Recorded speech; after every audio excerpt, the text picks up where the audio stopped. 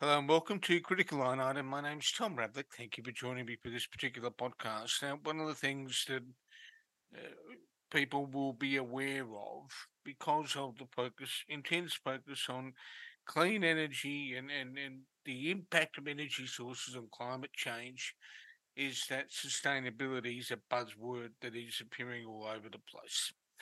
One of the areas in which it'll be increasingly visible is in the way in which companies have to both account for and disclose the implications of their actions uh, on the environment in reports to the marketplace.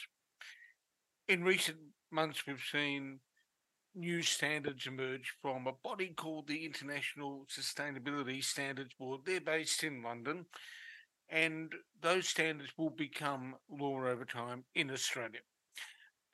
Matthew Nelson, EY's Oceania Chief Sustainability Officer, he's their internal guru on all matters sustainability, is joining me with this podcast to have a bit of a yak about the way in which these standards have been developed, what they mean, what implications they have, and what companies need to be doing to think about what it means for them in terms of one, disclosure, and two, how they have to prepare for it. Matt, thank you so much for joining me. Thanks, Tom. Great to be here. Now, before we dive into the sort of granularity of what people need to do in order to implement these things, we've got two standards out there. We call them S1 and S2 for short in the accounting world. Most people wouldn't know what they are. What has actually happened in the past couple of months? Sure. So, as you mentioned, the ISSB, the International Sustainability Standards Board, which is a subset of the IFRS Foundation, which is the financial reporting standards, has issued these two S1 and S2, as you described them, Standard 1 and Standard 2, very innovative names, Tom, being S1 and S2. So S1 relates to a broad sustainability standard, which is a requirement on anyone that would adopt the standard to report on those things that are material to the business in the sustainability world that potentially create risks and opportunities for the organization. So it's a very broad standard that captures all sorts of different sustainability topics that would be relevant and material to a particular business. So that would include climate change, as you allude to, but would include other things like biodiversity, human capital, human rights, all sorts of different elements of sustainability that are important for particular organizations. So that's the first standard, and what we classify as a bit of an overarching framework standard. S2, or the standard 2, specifically relates to climate disclosures. And so that's effectively a subset of S1, and it relates to, again, it's about identifying the potential risks and opportunities of climate change to organizations, and it has some specifics on various metrics that should be reported under that standard by the organizations captured by it. I think it's important to note too, here in Australia, Tom, those two standards will take regulatory effect when Treasury, through, for example, the Corporations Act, would mandate the adoption of these standards. Then what happens is those international standards go to the Australian Accounting Standards Board, who will then issue an Australian equivalent of those international standards into the market. And then Treasury, through the Corps Act, would then mandate the adoption of those standards. So that's the process that we're right in the middle of right now. So Treasury have released a consultation paper asking for input on who, how, and what would be mandated under the standard. And then once that's sort of worked through, the AASB will then release the Australian standard. And again, that'll go out for consultation, and then ultimately will become then the standards adopted in Australia. So very consistent with what we see in financial reporting standards as well, Tom. I think it just briefly, so that people understand where Matt's coming from. Back in the early 2000s, Australia undertook to adopt what are known as International Financial Reporting Standards, issued by the International Accounting Standards Board that lives in London. Um, the model that's being followed in Australia for the sustainability standards effectively mirrors that approach, because global regulators like IOP and the Global Regulators Club, known as IOSCO, have actually said, well, these things are pretty good and people should adopt them. There is a mirroring of what has gone on. Now, one of the interesting issues, Matt, that come with this is we know these standards exist. We know that people are refining to whom they will apply, but they're going to have a bit like the accounting framework when it came in back when IFRS adoption was introduced. There's going to be a different level of readiness depending on who you are in the marketplace, how sophisticated your reporting mechanisms are, and how much of the ESG type reporting you've been doing already. Am I right in saying that? Absolutely, Tom. And I would say what we have tended to see is definitely the largest listed entities in Australia have had strong push from investors to be already voluntarily disclosing a lot of the information that's here. The standard S2, which is the one that has been identified in Australia as coming out and being mandated first before S1, is based very much on the framework of the Task Force on Climate-Related Financial Disclosures, which has been a voluntary framework that organisations have adopted, and many organisations have adopted that. So they are well prepared, I guess, to some extent, for the issuance of this standard. Having said that, not everyone's in that same position, Tom. So there is quite a lot of inconsistency across, corporates around their preparedness for this reporting. The other thing I would say is the TCFD, which has been, widely adopted by organisations and generally considered to be a very strong framework, is still voluntary.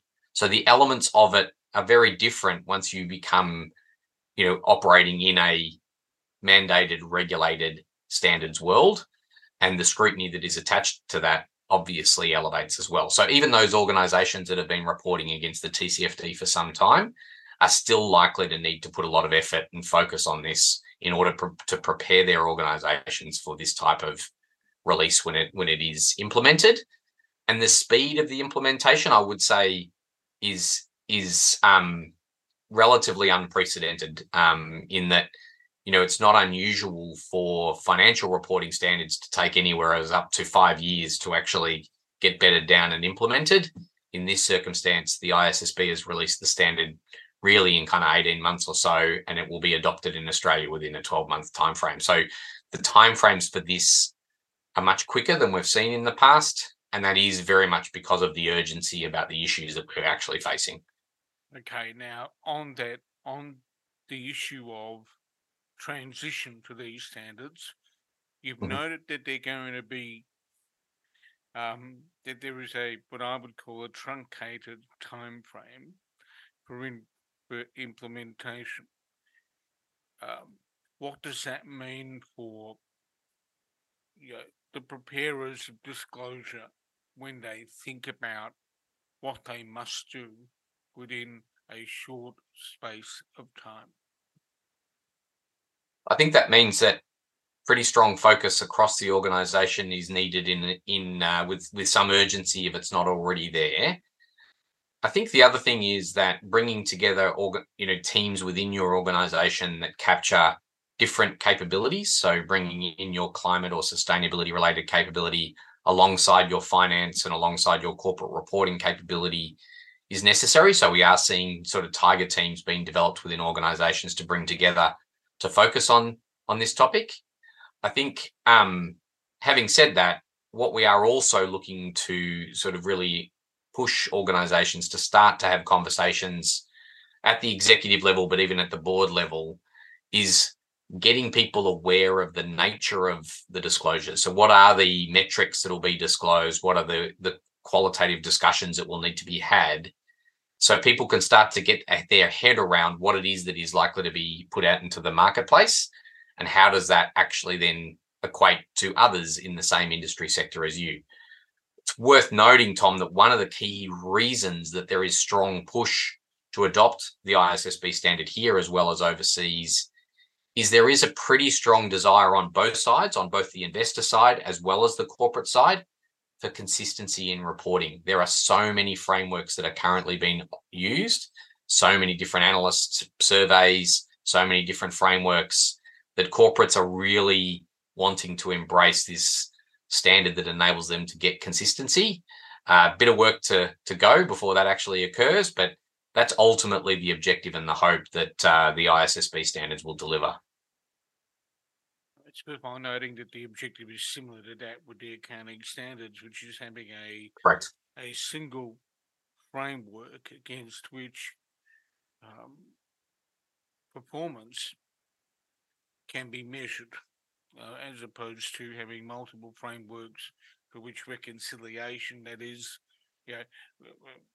back in the day before IFRS came along, when people had to reconcile numbers when they were listing in other markets, because of the fact that it was a different language they were using. So you needed a process of translation in order for something to make sense in the US market, for example. If an Australian company was listing over there at a point in time in regulatory history. Now, if we're stripping this task down, Matt, and you're looking at a company, what are the levels of activity that people need to think about? So the first thing is obviously kickstarting data gathering processes and procedures within your organization. So most of our large entities, those that will be captured as currently proposed under the Treasury consultation paper, the companies that will be captured, a lot of them have already been reporting for some time under other regulatory schemes. So, for example, the National Greenhouse and Energy Reporting Scheme has been in place for some time. Okay. And some data has already been captured by organisations, and that is relatively substantive. There is new information, though, that is required under S2 that organisations haven't had to report on previously. So, for example, Scope 3 emissions, or even the nature of risk in the short, medium, and long term, the potential implications of those risks to not just to assets, but also to cash flows and so on. These types of metrics haven't been previously reported against. So step one is to really quickly get in place data gathering processes that will need to be in place at the start of the period in which we're going to see this standard mandated. So in Australia, again, as what's currently in the Treasury consultation suggests, that year will start in 1 July next year. And so you will want to make sure that you're capturing the data from 1 July next year. So getting on to data capture processes will be extremely important in the next 6 months, even in advance of the finalisation of the actual standard itself in Australia. So there's probably enough information for organisations to get onto that now if they haven't already. So that's probably step one. Step two is then looking at making sure that execs and boards see the nature of the way that you're going to disclose this information. So getting comfort around what it looks like, what the definitions are, what are the inputs, what are the assumptions, all of those sorts of things that will need to be disclosed to the market in an S2 type disclosure, so that you can start to see that well and truly in advance of when it would be released to the market. And then the third one is trying to get a picture of how you then stack up against your, let's call it competition, but your sector. So when I say competition, that's competition either for customers or it can actually also be for capital. What is this information going to show? Because that's obviously what it boils down to. If you're in a particular sector and you release this information and you somehow look better than your competition or you're within your sector, then potentially it helps you and it gives you an opportunity to actually gain access to more capital than previously you did. But obviously the flip side is the case as well. So get that third point of making sure that you know how you stack up across the sector as this information is going to be released will be important. That's a big question mark in the Australian market, which we can versus other markets as well, Tom, which maybe is another question. There is another thing that people are probably conscious of, because of ASIC proactivity in the area of greenwashing, which is not only do you have the standards coming in, new information going out there, but also a regulatory overlay that's already kicking around, that is telling companies they need to be very careful that what they say can actually be substantiated. Yeah. And otherwise there might be a little bit of trouble. The proposition of how you gather, you set up your internal pigeonholes to capture data that you need, and then the presentation of that data and getting comfort around it is probably well understood by those listening. But there's something else that's also fascinating, but even in some respects more important, and that is, how do you get assurance on this stuff? Yeah, so great question, Tom, and obviously that needs to be part of the discussion, because it is expected that this information will need to be subject to assurance.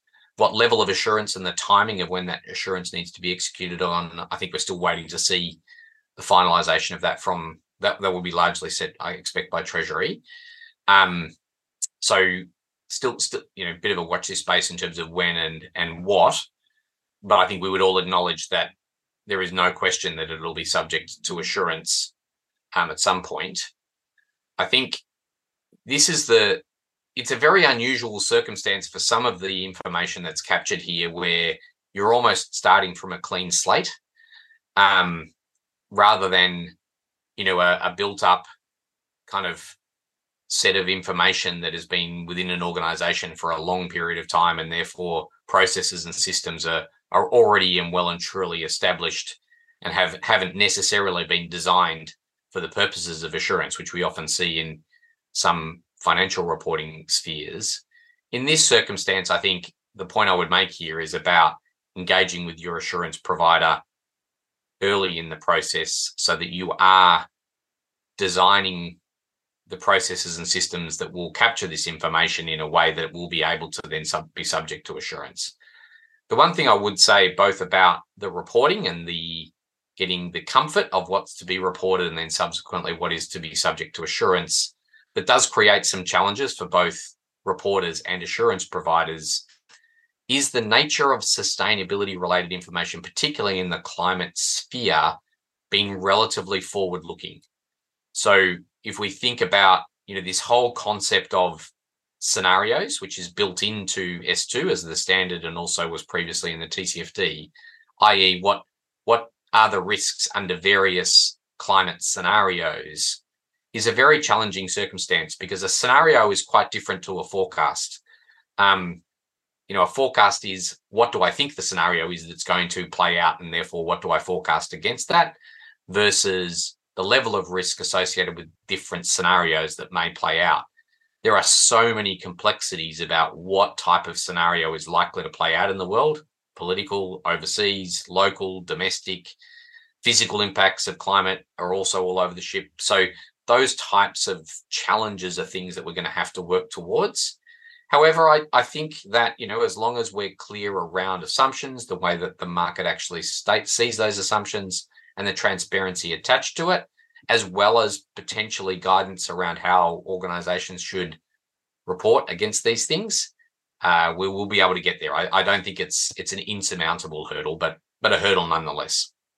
The way you've described it, in terms of sort of scenarios and things that are forward looking, it feels like reporting is heading closer towards a prospectus style approach, as opposed to the state of play as at a point in time that we've had with financial reporting. Am I characterizing it correctly? Yeah, I think that's probably not a bad analogy, Tom, with perhaps some caveats. Okay. In that, I think that the comment I'd make around scenarios as they're currently provided, different investors will have different views about which scenarios are more or less likely to play out. And therefore, being clear in the disclosures around which scenarios you've identified, what assumptions are built into those scenarios, does give investors the information that they need to sort of turn around and say, well, actually, I don't necessarily think that scenario is going to play out. I think this one is. I can then use that as a basis for making my own decisions because I've got the information that's presented to me. So I think if you look at some of the high quality disclosures around TCFD reporting that we see in the market now, Tom, that's exactly what the information helps investors actually do. They can kind of see the ranges of what is expected, what the implications of different scenarios will be, that enables both an organization to have its forecast, but also gives investors information to make their own decisions. And that is the basis, obviously, of the capital market, that investors will make their own decisions based on the information that's available. But it is different, no question, it is different to financial statement information. And I think we do need to acknowledge that. And actually, the reason that we needed the TCFD, Tom, in the first place, and the fact that we need this standard, is we acknowledge that financial statements currently don't provide enough information on this particular topic in order for investors to make the right decisions. That's why we need this standard. Otherwise, it should just be built into the financial statements, and it's not. One of the things people are probably used to seeing in financial reports is the current year and then a comparative period. Are we likely to see a comparative period when we kick this thing off, or don't we care about it when it comes to sustainability and we just start capturing stuff from 1 July 2024? We'll definitely have some information that we'll be able to do on a comparative basis. So if you think about some of the core metrics that are required under S2, and obviously, Tom, we've been talking much more about S2 largely because it's the one that's going to be implemented in Australia first and has had the most discussion and development. But under S2, if we take about some of the core metrics being, say, for example, Scope 1 and Scope 2 greenhouse gas emissions, that is very much consistent with what we've seen in financial statement assurance reporting, in that it's a backward-looking number, it's related to the year that's just gone, and there is comparative periods that you'll be able to do that comparison. So you'll be able to see, for most organisations, a trajectory of Scope 1 and Scope 2 greenhouse gas emissions. For others, that will be more challenging. So if we take Scope 3, there would be lots of organisations, many organisations, that have not yet reported on their Scope 3 or even calculated their Scope 3 emissions. And so for those types of metrics, it'll be, this is the baseline year, or the first year, 24, 25 financial year will be the baseline year. And we'll be able to then look at comparative periods moving forward. So the answer to that is a bit of both. Okay, now we are obviously going to face a bit of a challenging time. There's a whole bunch of people that are going to be rushing to embed all of this.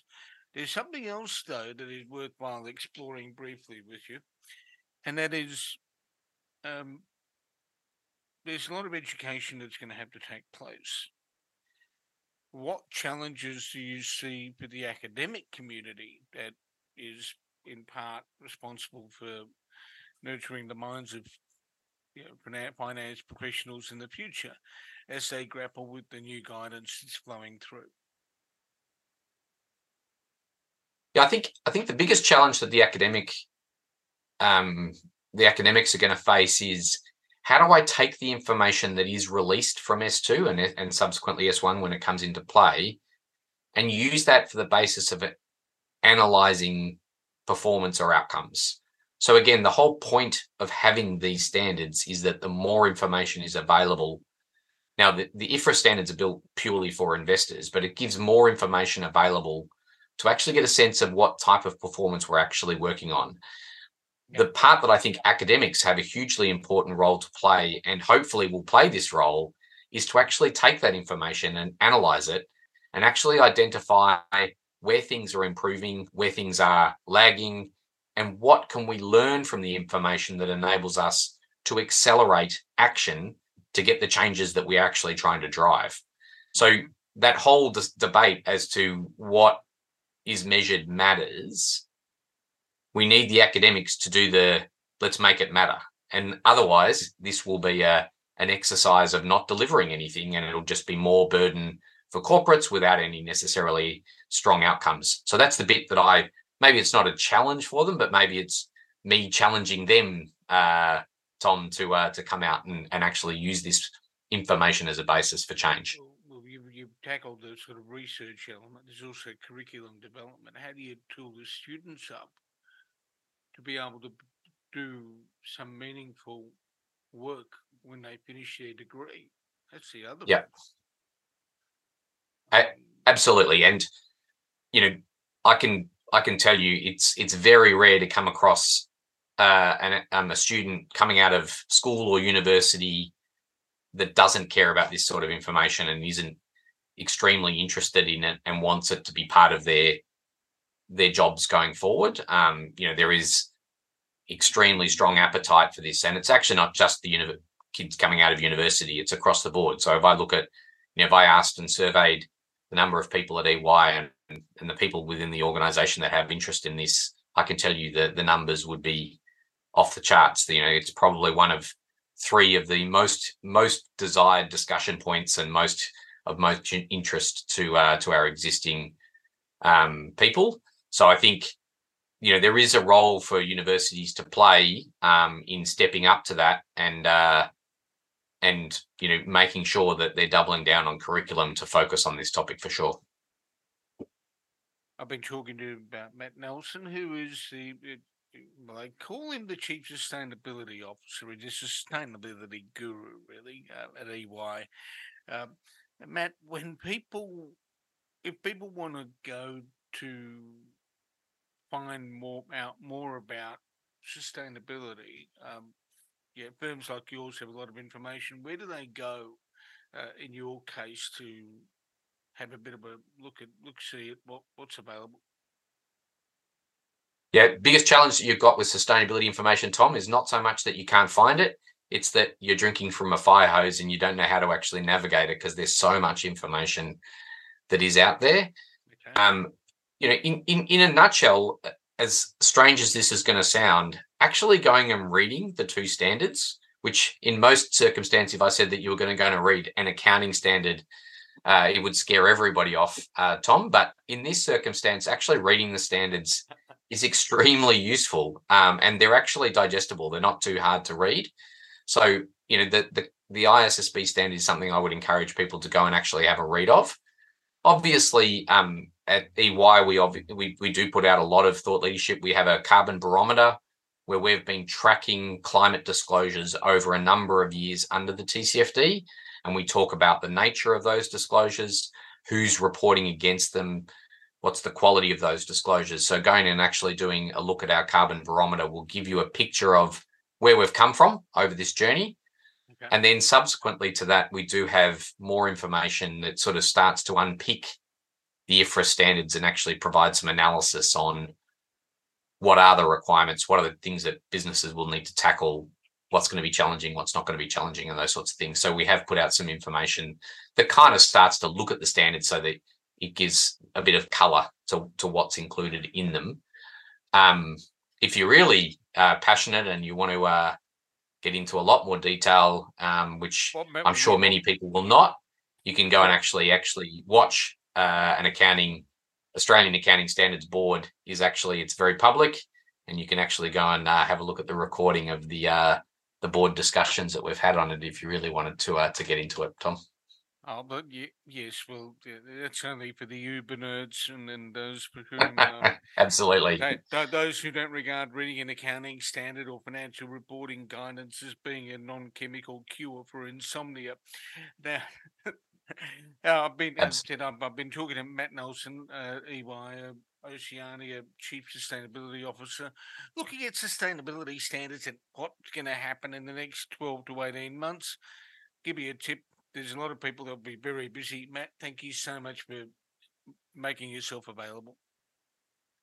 Thanks very much, Tom. It was great to have the discussion, and really appreciate the time you've taken too.